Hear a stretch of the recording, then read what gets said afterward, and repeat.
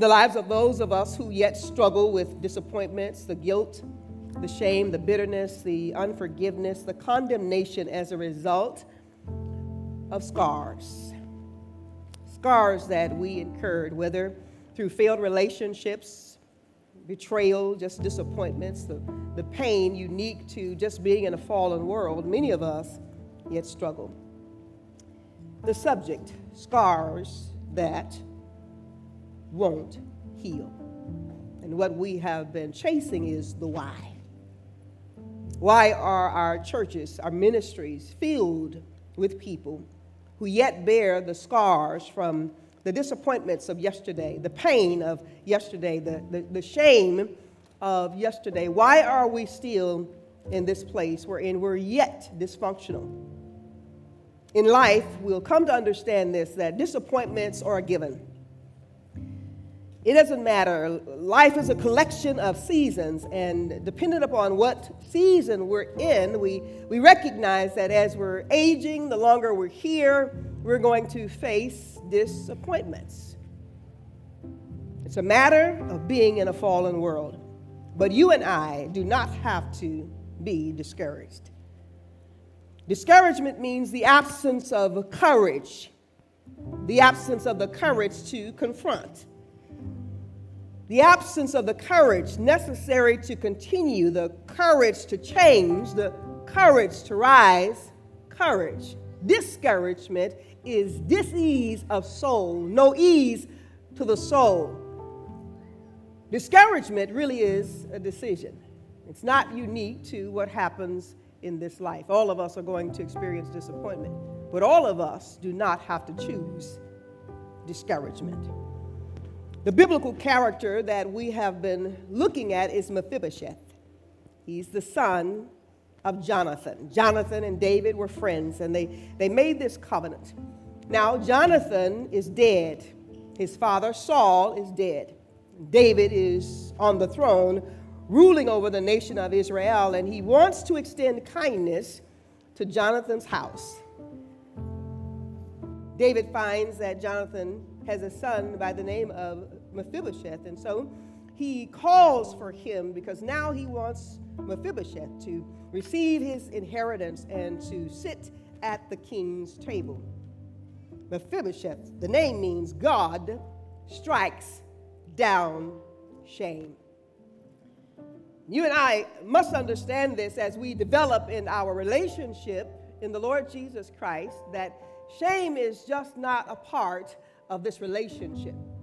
There's no guilt in God. There's no condemnation in God. There's no shame in God. And we must grow to the degree wherein we're willing to receive God's mind concerning us, God's perspective concerning us. God wants to show us off as the crown of all creation. He wants a healthy body of believers, a healthy church, a whole church, the ecclesia, a productive church, a potent church. But how is this possible when we bear so many scars that have yet to be healed? Life is a collection of seasons. God is present whatever season of life we find ourselves in. Whatever we're going through, God is present. And may I say to us today that whether we feel like it or not, you matter to God. And we must believe this. You matter to the elder of this local church. You matter to our lead pastor.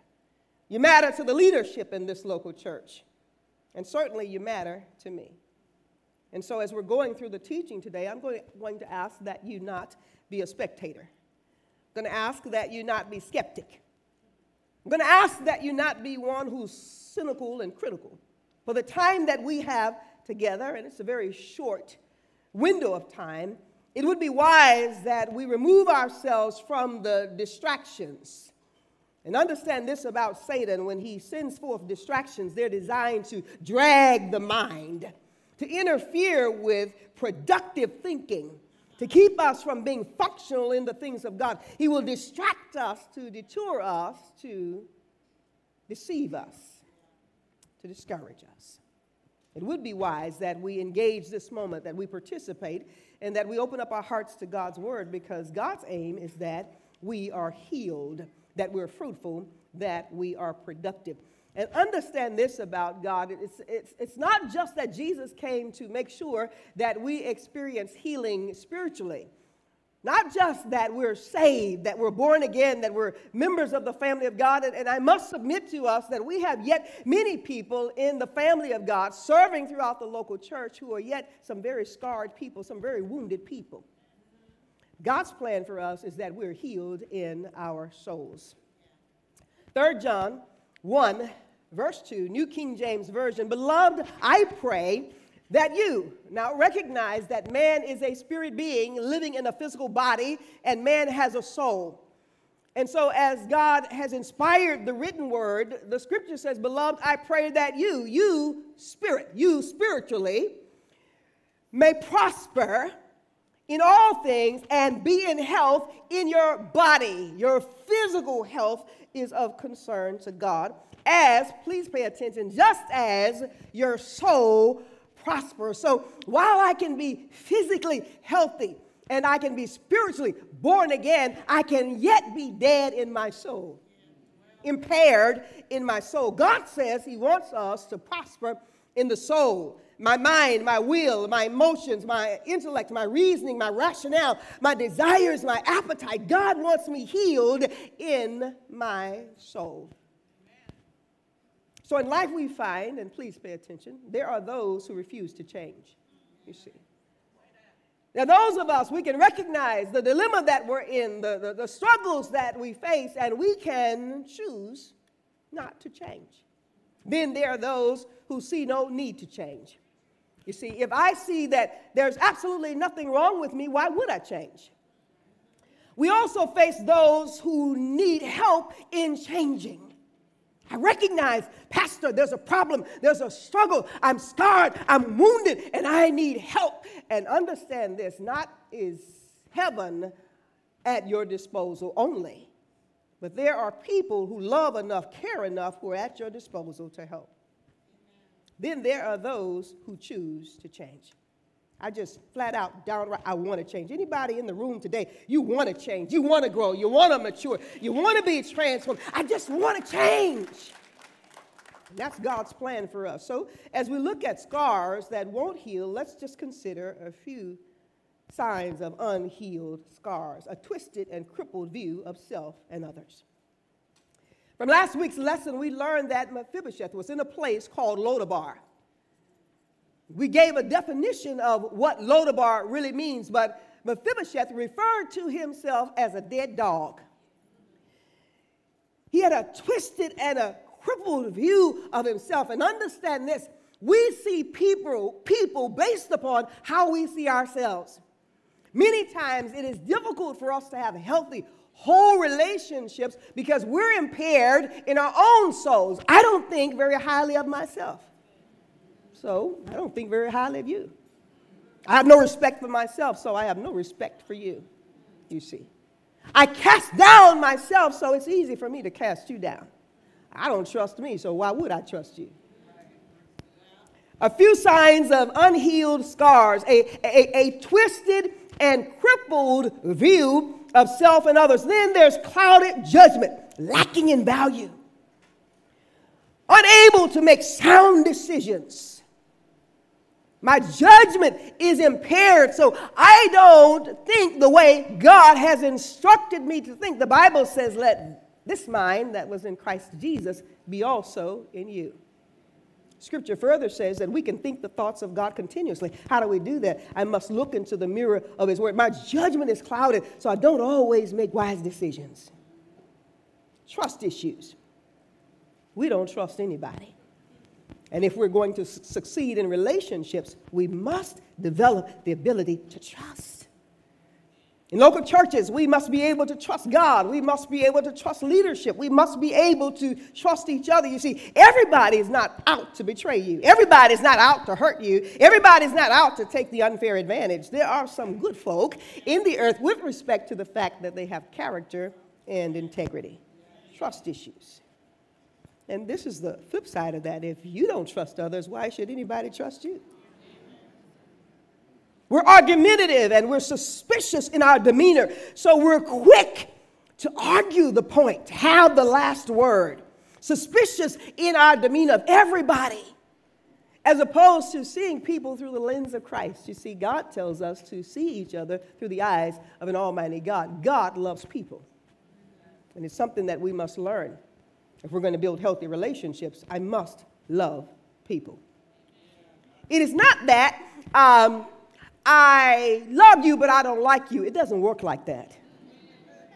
We didn't pick that up from the kingdom of God. You see, we love people unconditionally, sacrificially, and we all are flawed, and we all have weaknesses, and we're all jacked up in here. So listen, I want others to love me. I must be willing to love others' weaknesses and all. And understand the principle, God loves us, weaknesses and all. There's no respect of persons. There's no partiality with him. Signs of unhealed scars, depression. Now, when I speak of depression, I'm talking circumstantial depression. I'm not talking clinical depression. Clinical depression requires medical intervention. Circumstantial depression is when circumstances just don't pan out. It's not going the way that I want it to go, and so I'm prone to depression. It's circumstantial, so if circumstances are good, I'm okay. Circumstances go awry, then I've got issues. Rebellion towards authority. People who are deeply wounded, deeply scarred, have issues with submission to authority. Perhaps because it was authority that wounded me. Whether pastoral authority or parental authority, it could even be in law enforcement, because somewhere authority mismanaged me, mishandled me, abused me, molested me. Or there was incest.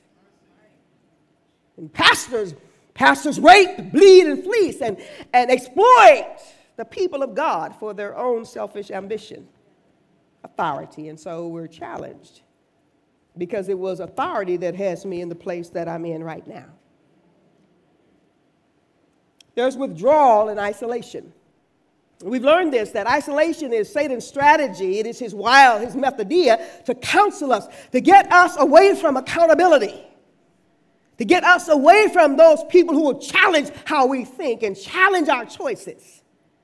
Satan wants us in a place of isolation. It's a dangerous place, because we don't grow in isolation. We grow in community.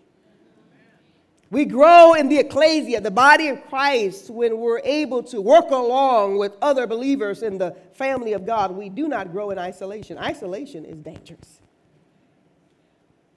Analysis paralysis. That's where we overthink everything. What you mean by that? Why did they say that? I wonder what's up with that. I mean, we're overthinking everything. Nothing's taken for face value, right? Just overanalyzing. And this analytical mind can cause us to enter into a place wherein we have problems in our relationships because we overthink everything that's said. You can't believe that I've accepted you, or that I've forgiven you, or that I love you, or that you matter, or that you have value. You overthink everything. A judgmental, cynical, and a critical perspective. Have you ever met these kind of people? I mean, they're critical about everything and everybody. They're judgmental in every situation, every circumstance. Cynical, negative, scarred. Because listen, we were not created that way. Something happened. Phobias. There's a fear of rejection, a fear of failure, a fear of loss, a fear of abandonment, fear of betrayal, just fear. And God hasn't given us this spirit of fear, but a power and of love and of a sound mind, because fear brings torment. Fear. Phobias. Scarred. Attitude issues. You seen these kind of folk? It's usually women. Very rarely do you see a brother with the attitude. But the women, you see the attitude and the rolling of the eyes, rolling of the neck, right? Your terminology, catching air. You see attitudes. Attitudes about instruction. Attitudes about correction. Attitudes when a person offers up just advice to help. Attitude. This is not healthy. We're going to challenge it, right? Scarred, easily angered and offended. These are the folks, they wear their feelings on their shoulders. Right? Get ticked off at the least little bit. Now, see, we can't build healthy relationships like this, right? So let's question this. Do you want to be free? Because this is what I find as we're looking over the situation. Do you want to be free? Do you want to stop thinking like that? Do you want to stop behaving like that? Do you want to change? Listen, do you want to give that up? Do you want to stop? Do you want to stop speaking like that? Do you want to stop repeating the same old choices that bear the same old consequences? Change is a matter of the will. Everybody say change is a matter of the will. Let's say it this way. Change is a matter of my will. So the deal is folk don't change unless they will to. And we have learned this over the years because oftentimes females are of the mind that if I get him, I can change him. I can shape him. Listen, I can make him. And that's a lie. And you're lying to yourself because we are not able to change anybody. We find that a man doesn't change unless he wills to change. Not because you're manipulative. Not because I ain't going to give you if you don't. A man changes as a matter of the will, not because of force, aggression. It's the same with all of us. It's a matter of the will. We must be willing to change. And I understand this, that a mistake not learned from, a choice not made, not learned from, an ungodly decision not learned from, a sin not learned from, what's the rest of that? Will be repeated.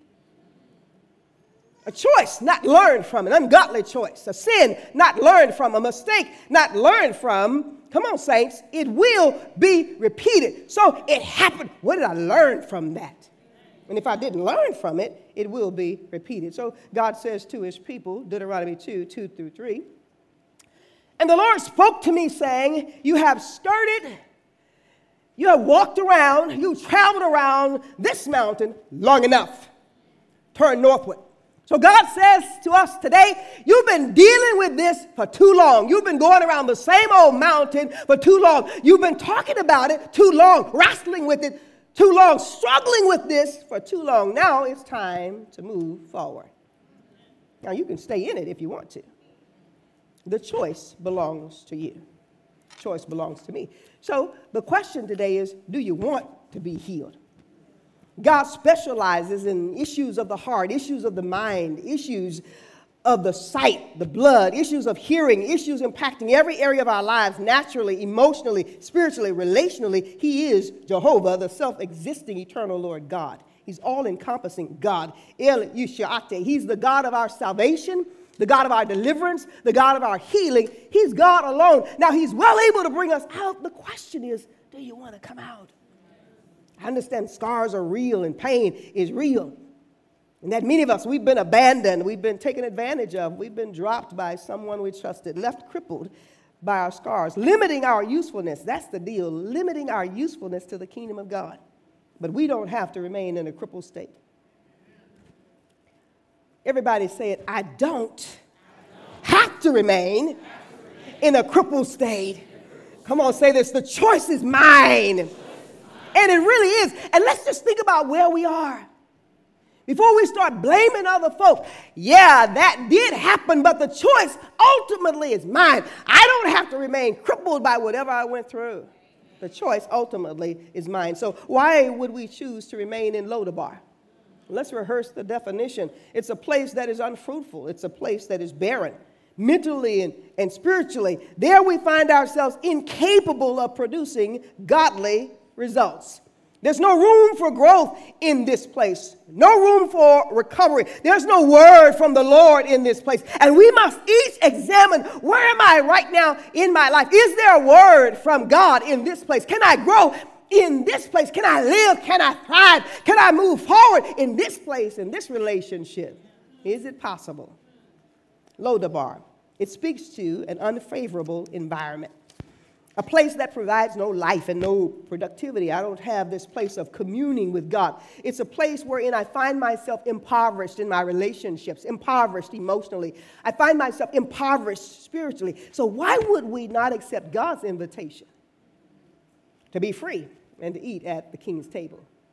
That was David's invitation to Mephibosheth. You can come and eat at the king's table and you can do it forever. Why would we abandon the opportunity to eat at God's table and to be there forever? In other words, why would I abandon the opportunity to be in the presence of God? Why do we refuse to accept God's plan for healing, God's plan for our protection, God's plan for our peace? Why would we reject that when God says that he has come that we might have life, the Zoe life, life by the highest order, the life of God? He's come that we might have life and that we might have that life more abundantly. And here's the reality. What we truly believe is evident in our actions, especially during times of storms. What I really believe is exposed when I'm going through a storm, when I'm going through a crisis, when I'm going through a hard place. What I really believe is front and center when I'm going through a challenge. And so my point of emphasis, our behavior is proportional to what we accept as truth.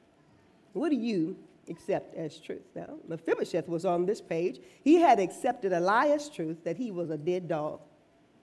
And yet, listen, he was a prince. Why are we prone to believe our feelings? You know, feelings are fickle. Can you see it? You know, you can feel excited one minute and feel depressed the next minute. Come on. You can feel angry one moment and then you can feel horny the next. You have to watch feelings. They're fickle. You can listen to music and music can incite in us anger, or music can incite in us the blues. How do you know it's so? We have to control right feelings. We're not ruled by them. We manage them. Our behavior is proportional to what we accept as truth. And lasting change, listen, will only occur when it takes place in the spirit of the mind, when it takes place in how I think. This metamorphosis takes place in my soul. Ephesians 4:20-24. It is important how I think. A converted attitude, a converted mind is the key to a transformed life. Let me repeat. A converted attitude, a converted mind, a renewed mind is essential. It is key to a transformed life. So until the attitude changes, until the thinking changes, behavior does not change. Ephesians 4:20-24. Are you learning? I gave y'all a definition last week of learning. I'm not going to repeat it. I should give you a test to see if you can quote it. But you have not so learned Christ. If indeed you have heard him and have been taught by him, as the truth is in Jesus. Now listen, that you put off concerning your former conduct. Everybody say, put it off. Now listen, the Holy Spirit doesn't do that. He is empowering us so that we do this. He says, now you put off concerning your former conduct, what we used to do, the way we used to think, where we used to go. Listen, what we used to do, you put that off, your former conduct. That's the old man which grows corrupt according to deceitful lust. Verse 23. And be renewed in the spirit of your mind. And nobody can do it for you. And the most dangerous place in this room today is inside your mind. Right?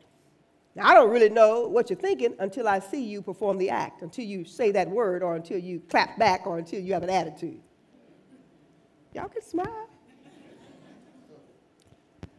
And be renewed in the spirit of your mind, in the attitude of your mind, that you put on the new man. How do I do that? I put on the word of God. I put on God's perspective, God's thinking. What does God say about me? I put it on. I submit to the authority of God's word. That's how I put on this new creature, this new man, which was created according to God in true righteousness and holiness. The most severe scars are not external, they are internal. It's what's going on the inside. And so we find ourselves many times attacking people.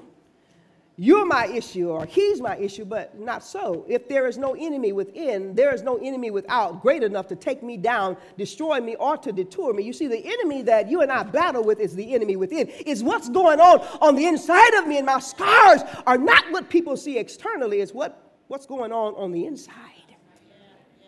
That's what hinders or detours strong, healthy relationships. It's the enemy in me. It's me. We don't want to own that. because it's easier to blame somebody else for why I'm in the state that I'm in. I'm not denying the impact of the past. I'm not denying the impact of pain. I'm simply stating that to be free, we must refuse to be tormented by the influence of the past. We must be willing to stand up and say enough is enough. You see, you have to get tired of your own stinking self. Sick and tired of you. We're masters at saying, I'm sick and tired of him. I'm sick and tired of her. No, you have to become sick and tired of you. It's a bad thing to be in a place wherein you're accusing everybody else of stinking and you find out that it was really you. Oh, my. I recognize, listen, saints, church surely is a hospital. And apparently it is filled with sick people. Do not ever forget it. Just because we are in church, the name on the building says church. The worship speaks to church, right? The ministry of the word. But inside the church, we find a hospital filled with sick people. It's not a physical sickness and disease. It's an internal issue. It's the scars of the soul. And at some point, this is the deal. When do we transition from being in the emergency room and intensive care, a regular room, to where we're discharged from the hospital? At what point? When do we make that transition? It is a matter of the will. Sure, sick people, wounded people, scarred people, but God is great enough to bring us to a place of healing. Our point of emphasis, refusal to address our scars soon reveals a life shaped by those scars. A refusal to address it. Let somebody help us. We'll find that we're shaped by those scars. Why do we bear scars that won't heal? Dominant reason is sin.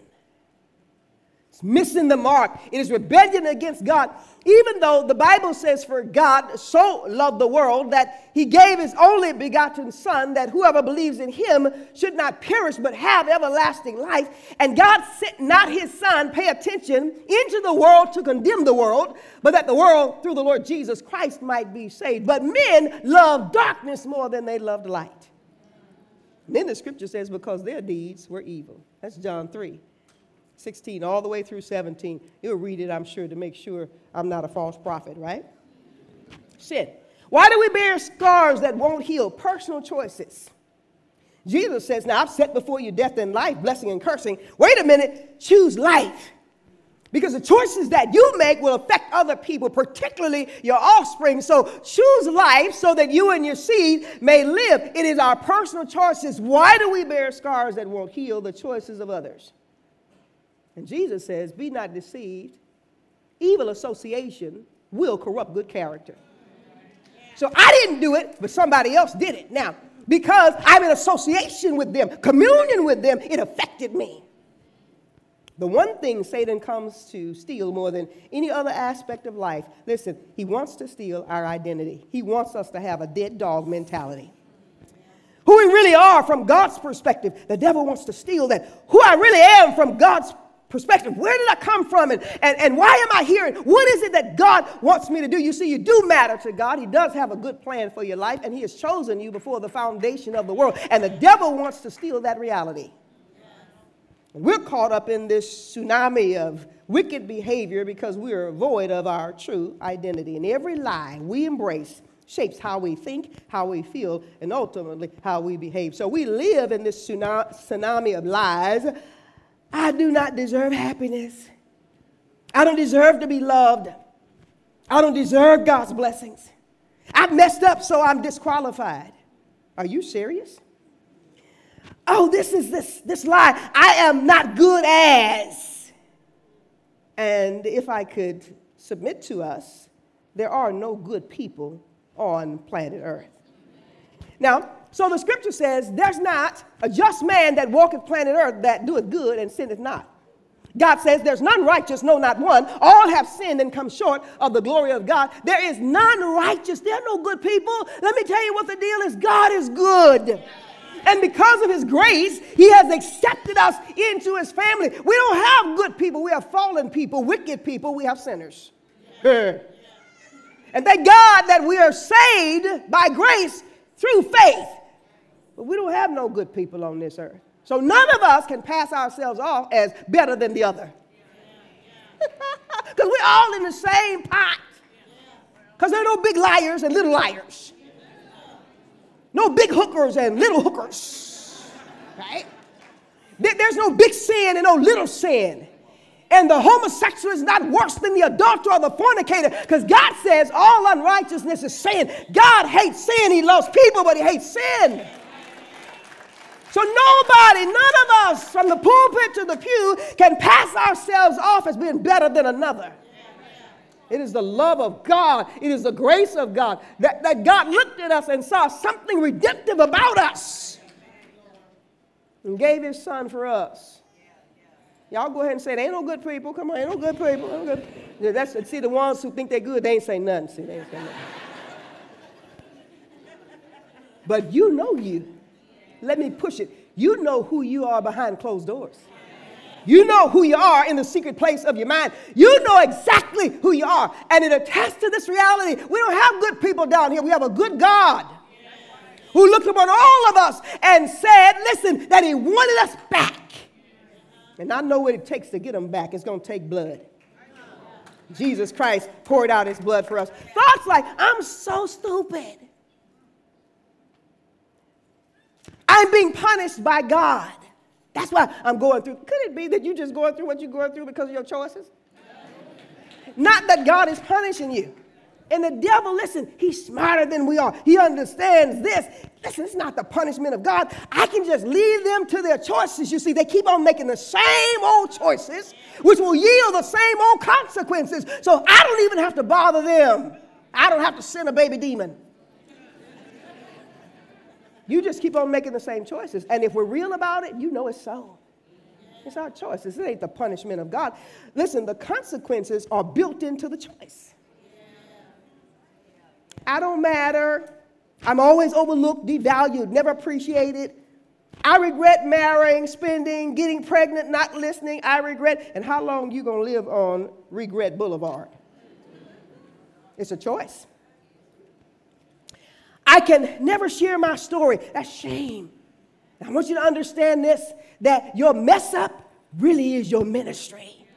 You see, whatever you went through and you lived through it, God brought you out of it. Listen, that's a story that should be told. Why? Because my testimony is only a tested story. I've been there, done that. It's a tested story. I've been through something, and I qualify to tell you, you don't have to do the same thing. You don't have to make the same mistake. And it's like many of us parents, we have taught our children, experience is not the best teacher. That's a lie. Wisdom is the best teacher. But you can learn by experience if you reject wisdom. What we prefer is wisdom. Sharing my story. I'm ashamed. I'm ashamed of a choice that I made. I'm ashamed of something that I did. And listen, all of us, if we're honest, we did something that we're ashamed of. But we're not going to get into a place where, listen, the best way to free yourself is to share it, to tell it. Now, you got to be crazy. I ain't going to tell nobody what I did. If they knew they would not like me, accept me, approve of me, is it possible that they would have respect for you because you stood tall and you told the truth and you didn't live a lie? What excuse do we offer up as to why we remain dysfunctional in life, dysfunctional in relationships, dysfunctional in the marketplace? You see, we build relationships with scarred people. We should want healing for ourselves and healing for others. One's identity is never rooted and grounded in one's life experiences. That's what I did, but that's not who I am. That's what they did to me, but that's not who I am. So whatever the situation, listen, we have to free ourselves. God says there is therefore now no condemnation to those who are in Christ Jesus. And so I don't live under the burden of guilt and shame and condemnation because God says there's none. Why? Because he covered me in the blood of his son, Jesus the Christ. When the devil afflicts us, his primary purpose is in assaulting us so that he makes God look bad, not us. You see, you think it's, the devil really is just after you. No, you see, his beef is with God. You have to remember, he was the anointed cherub, Lucifer, who was in heaven, and he got to a place, the Bible says, where iniquity was found in him, and he decides, really, he wants to overthrow God. So I'm not satisfied with the beauty you put in me, the radiance you put in me, the splendor you put in me. I want to overthrow you. I want to rule. And so he got a third of the angels to conspire with him, since he's going to come up against God, and God kicks them all out. You understand this? So now he says, okay, I recognize I'm no match for God. I can't overthrow God. But I tell you one thing I can do. I can beat up on his image. And who bears the image of God? God says, remember last week, he created us in his image and after his likeness. So we're image bearers in that. I bear the image of God in the earth. So Satan's of the mind, I can't overthrow God, but I'm going to kick the stuffing out of your image. Why? Because they follow the path of least resistance. They're tripped up by their choices. They don't study their enemy, and they're not submitted to the word of truth. So the Imago Dei, I'm going after the Imago Dei, the image of God in the earth. Those who are created to operate like God, those who possess his moral and his spiritual character. So I'm going after that sister, I'm going after that brother, and I know what their weaknesses are. I've been watching, I've been studying. See, you think folks studying you. Ain't nobody studying you. The devil has studied you. And you see how she ain't even looking at you. She got her own issues. Believe me, listen, she's not looking at you. She's got her own issues. You see how he looking at me? He ain't looking at you. He's got his own issues. The devil comes after the image of God, the Imago Dei. And so he is called, let's go to Revelation 12, he is called the accuser of the brethren. So he's looking for us to mess up. Come on, everybody says, I will not be an instrument in the hand of Satan to carry out his sick agenda. Come on, let's say it again. I will not be an instrument in the hand of Satan to carry out his sick agenda. You see, he really wants your daddy. But to get to your daddy, he has to get to you. You want to see a parent fired up? Mess with their child. Janine and I are here to represent it. Don't mess with our children. Don't mess with my grandbabies. Why y'all looking like that? We have this anointing to lay hands on folk.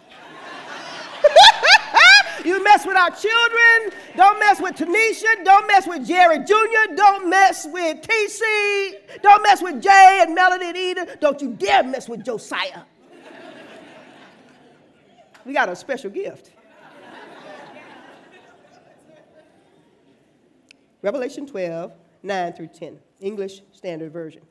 And the great dragon, who is that?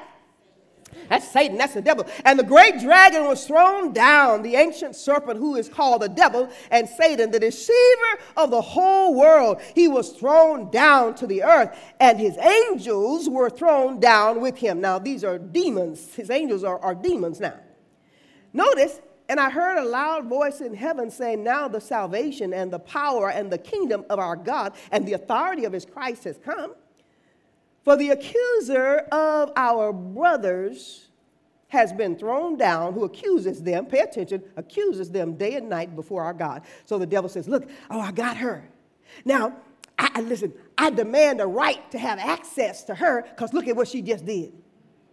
Oh, I demand a right to have access to him because of what he just did. He is the accuser of the brethren. So why would we get in agreement with the devil and accuse ourselves? Refuse to forgive ourselves. Refuse to trust the mercy of God. This all prevents healing. So what is an accuser? Look at the screen. Accuser, as noted in Revelation 12, 9 through 10, comes from the Greek word diabolos, and refers to one who speaks out false accusations so as to oppress the one who accepts the accusation as true. So the devil wants you, and he wants me, to accept his accusation against us as true. I'm no good. I don't matter. God can't use me. I messed up. Look at what I did, right? I'm not important. I'm disqualified. Can you see it? He wants us to accept the accusation. So when we accept the devil's lies about us, we agree with Satan that his word is more powerful and more influential in our lives than the word of God, our Creator. when we accept the devil's lies. I'm stupid. I'm dumb. I'll never amount to anything. I messed up. It's too late for me. I'm disqualified. Surely God can't use me. Look at what I did. Look at how many abortions I had. Look at how many times I've slept around. Look at how much dope I sold. Look at how much I stole. Look at what I did. So God cannot use me. And I want to say to us that even in light of all of that, he has still made choice of you, still made choice of me. The devil wants us to receive the lie. So Satan attacks us, and he tempts us to reject God and to blame God and to rebel against God, to misrepresent God. Thereby, we sabotage our ability to be useful to God. Here he comes. He wants to use any situation, any relationship, any experience, any circumstance, listen, people, to torment us, to paralyze us, to discredit us, to rob us of hope, to tempt us to adopt an identity that opposes God.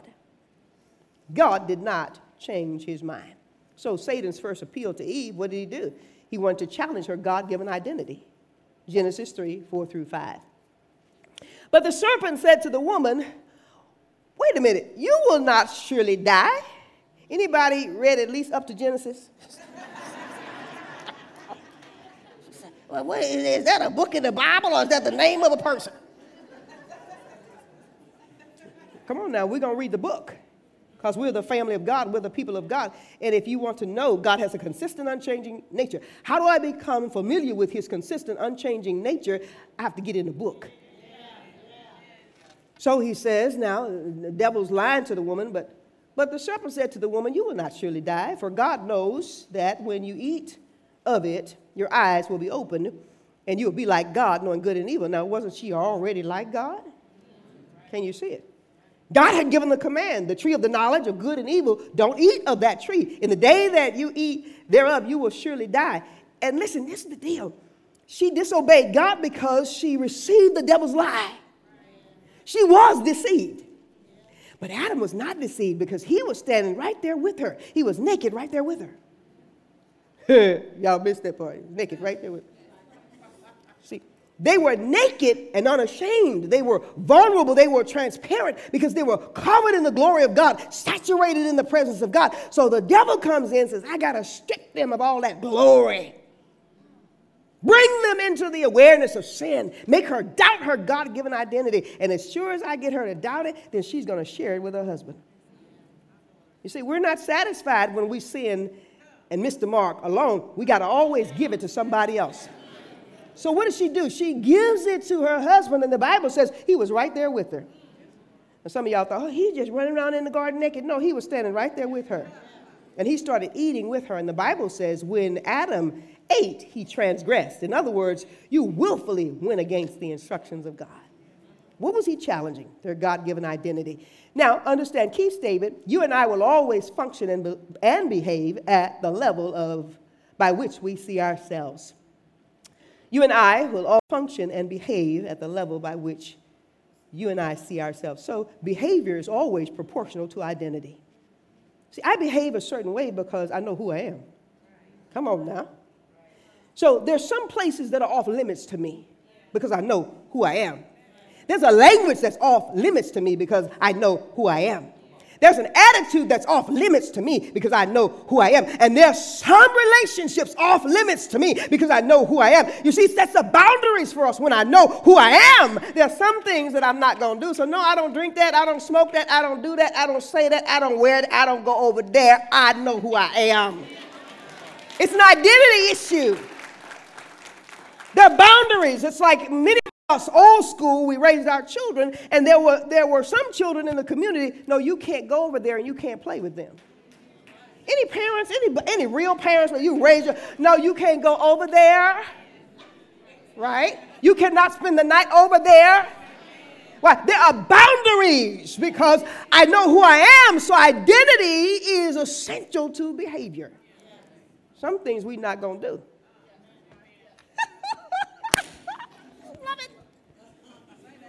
Here's the deal. To know my Creator is to know myself. To know my Creator is to know myself, and then I know His expectations of me. That's important to me. I know my Creator. So this vertical thing has to be, listen, that has to be settled. If I don't have relationships with nobody else, I got a relationship with him, right? And it doesn't matter who walks after that, you see, because he has a way of establishing horizontal relationships once the vertical relationship is intact, because he knows what's best for me. So we have these scars. Let's just look, because I'm almost done. Signs of abandonment issues. Now, no matter what we're facing, remember, we can come out of this. So I've been abandoned, subdued nature. There's a resistance to being vulnerable. So I can't be vulnerable. I can't be put out there. I can't be transparent. And you'll never have a healthy relationship. Not as a friendship and not in a marriage. Because in marriage and relationships, we must be found, what's the word? Vulnerable. Adam and Eve, naked and unashamed. They were transparent. They were vulnerable. Relationships require that you and I are vulnerable. But when I'm scarred, I refuse to be vulnerable. Why is that the case? Because I got trust issues. Right? What's going on with me? I appear callous and insensitive. I lack empathy for others. Hard-hearted. It's like saying, does anything bring a tear out of your eye? Hard-hearted. Callous. I'm temperamental, sensitive, easily offended. You met folk like this? Easily offended. It's kind of like you have to walk eggshells around these kind of people. They've been abandoned. They've been dropped. They've been crippled. Listen, and they have this dead dog mentality. Why? Because somebody left me. Can I say to us that all throughout life, somebody's going to leave you? Whether it's a walk out of a relationship situation or there's physical death, people will leave us. And we have to know how to manage that. And we can't lose it. You can't take antidepressants every time somebody walks out. You can't go to Papados and start drinking the Swamp Thing. I don't even know if they still make that. Do they still make the Swamp Thing? Well, Pastor, you had one of those? Absolutely not. No, we can't just pass out because stuff happens, because life happens. Everybody listen. People are going to walk out on you, and we have to be okay with it. This is the deal. Let them walk, because you don't know what God just delivered you from.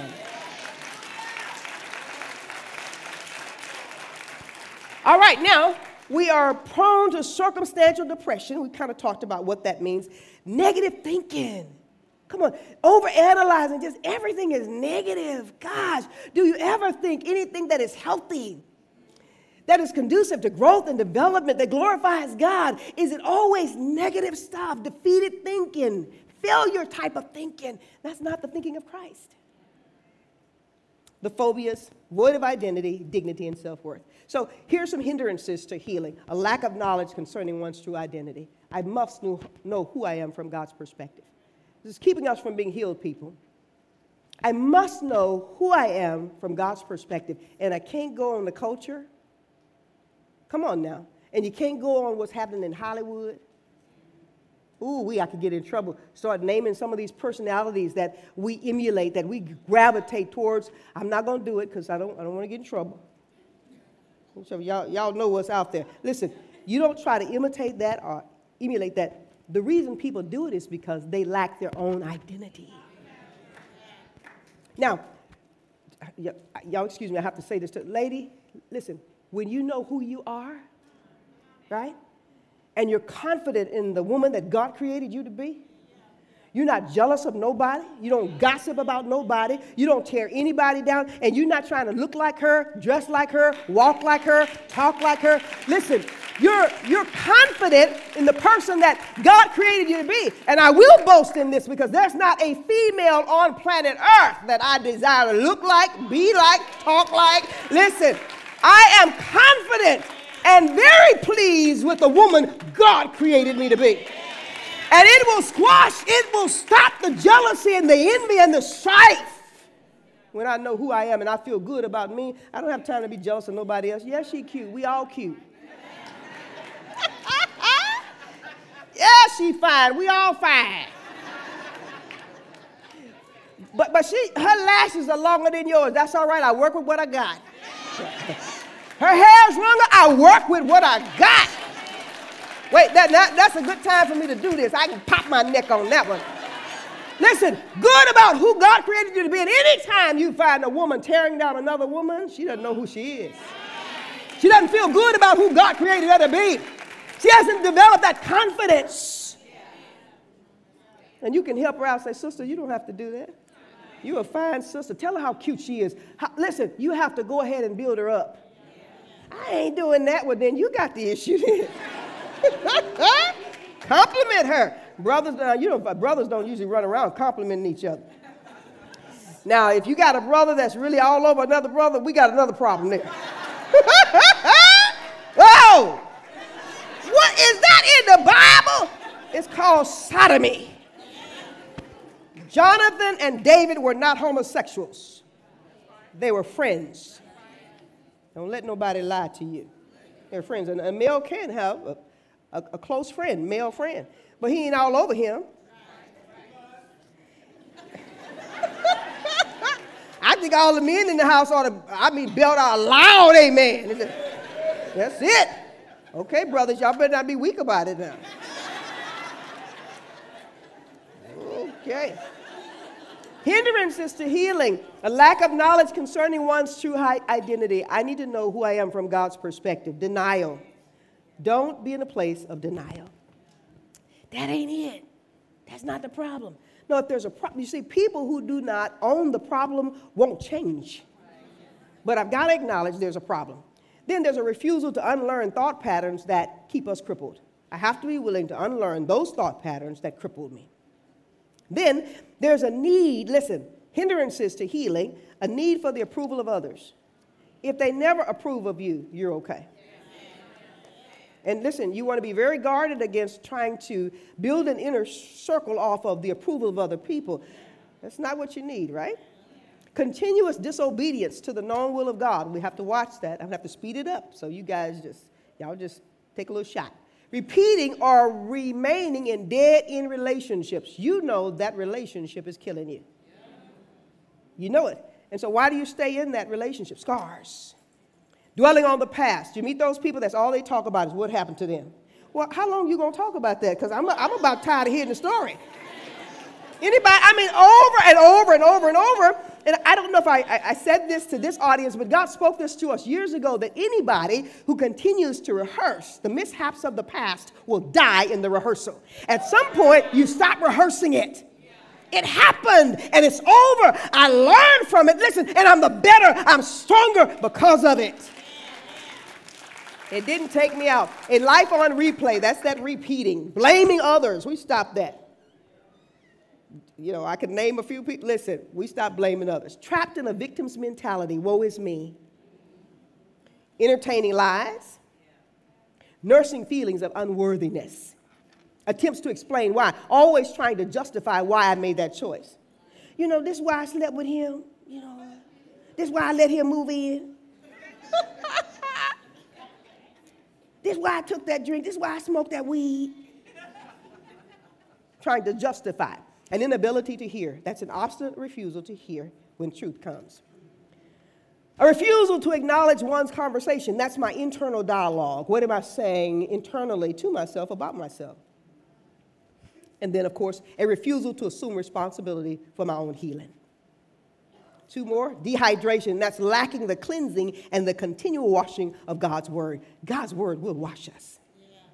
Finally, rejection of correction. All of us need to be corrected at some season in our lives. Let's take the correction. So let's close with these points. God sent his word to heal us.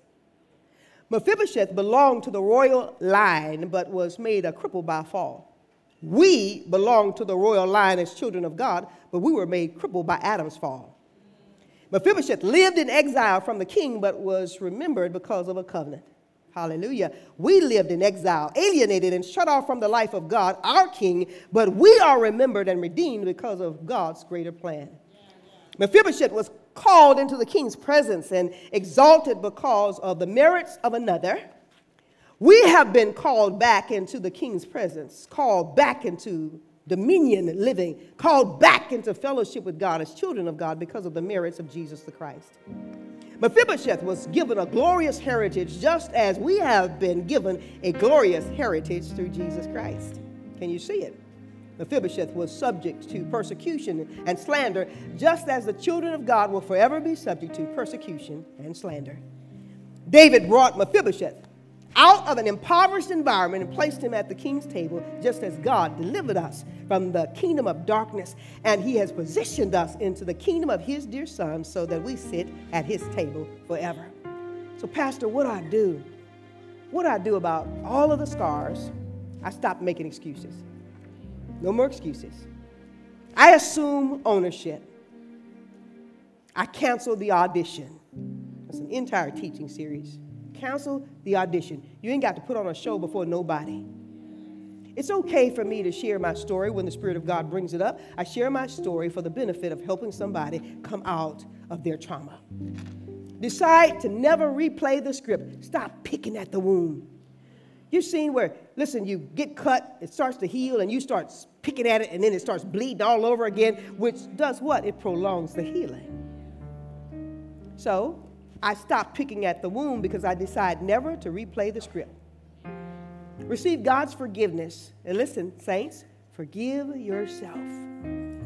If someone else did it to you, I share with you all my story. Listen, I had a responsibility to forgive those who took the unfair advantage, those who hurt me. I had a responsibility to forgive. Never discount yourself or dismiss your value. You matter to God, and you're worth it. How much so? The blood of Jesus Christ proves how valuable you are. Embrace time-tested relationships instead of toxic relationships. Every relationship should be time-tested.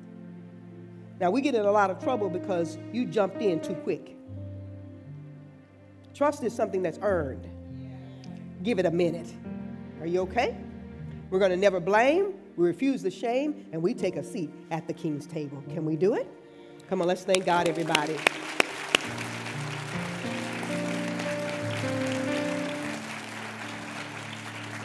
Stand to your feet. Stand to your feet. You've been extended a divine invitation. God has called us out of Lodabar. He's called us out.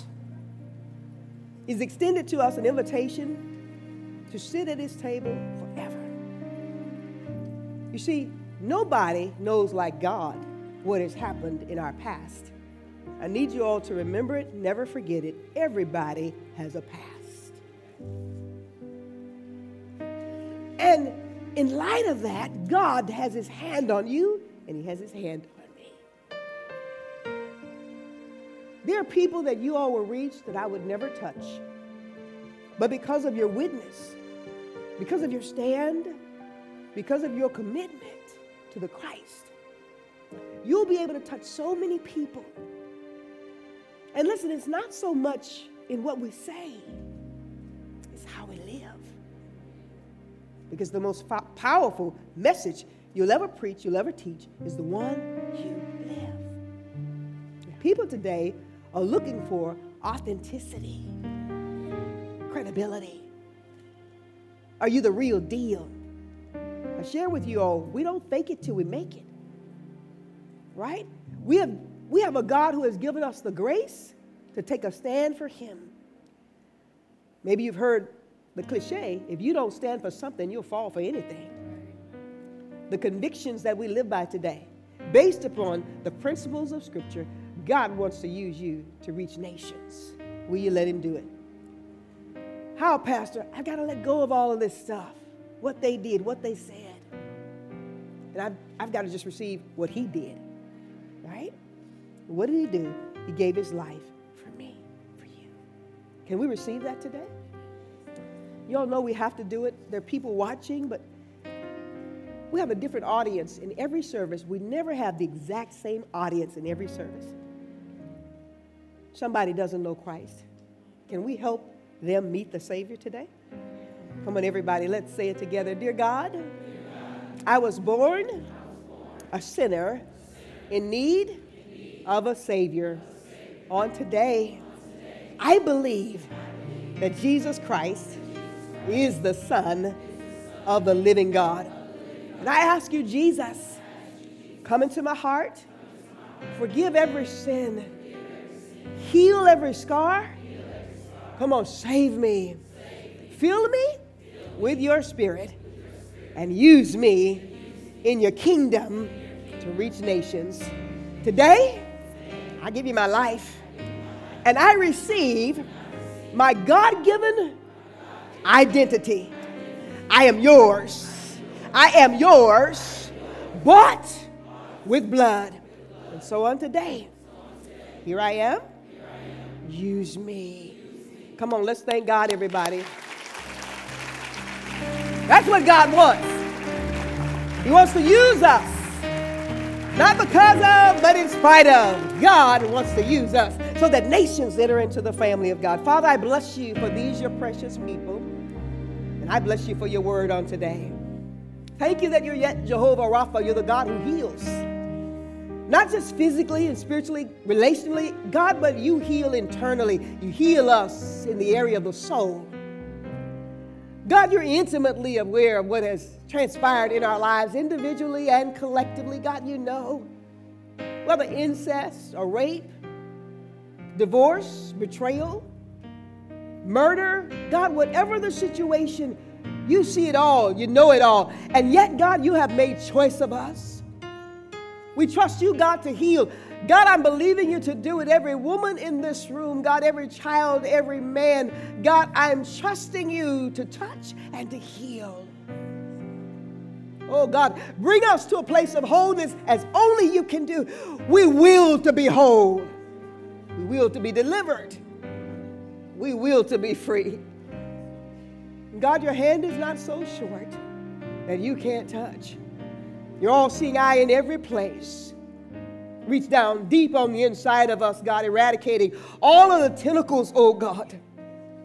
All the lies, all the deception, so that we're free. And your word says, he whom the Son hath made free is free indeed. And God, I speak it into their guts. Let it be so, oh God, that we walk out of this place free, not rehearsing, oh God, the shame of the past, the pain of the past. But we walk out of this place, God, rehearsing our true identity in you. And may others see Christ in us, the hope of glory, and ask us the reason for our hope. Thank you, Jesus. You are that hope that anchors our soul firm and sure. Thank you, God, as we enter into absolute harmonious agreement with you, the devil, the accuser of the brethren. He has nothing on us and he has nothing in us. We remain the imago Dei, the image of God in the earth. And God will flaunt it. The excellence of the kingdom of God. Holy Spirit, you keep us from falling. Present us faultless before the Father's presence with exceeding great joy. To the only wise God, our Savior, be glory, honor, dominion, and power, now henceforth and forevermore. And the church did say, I'm free. Come on, let's say it. I'm free. Come on, I'm not convinced. I'm free. One more time, real loud. And believe what the word says. He whom the Son made free. Free indeed. Let's offer up a hand clap of praise.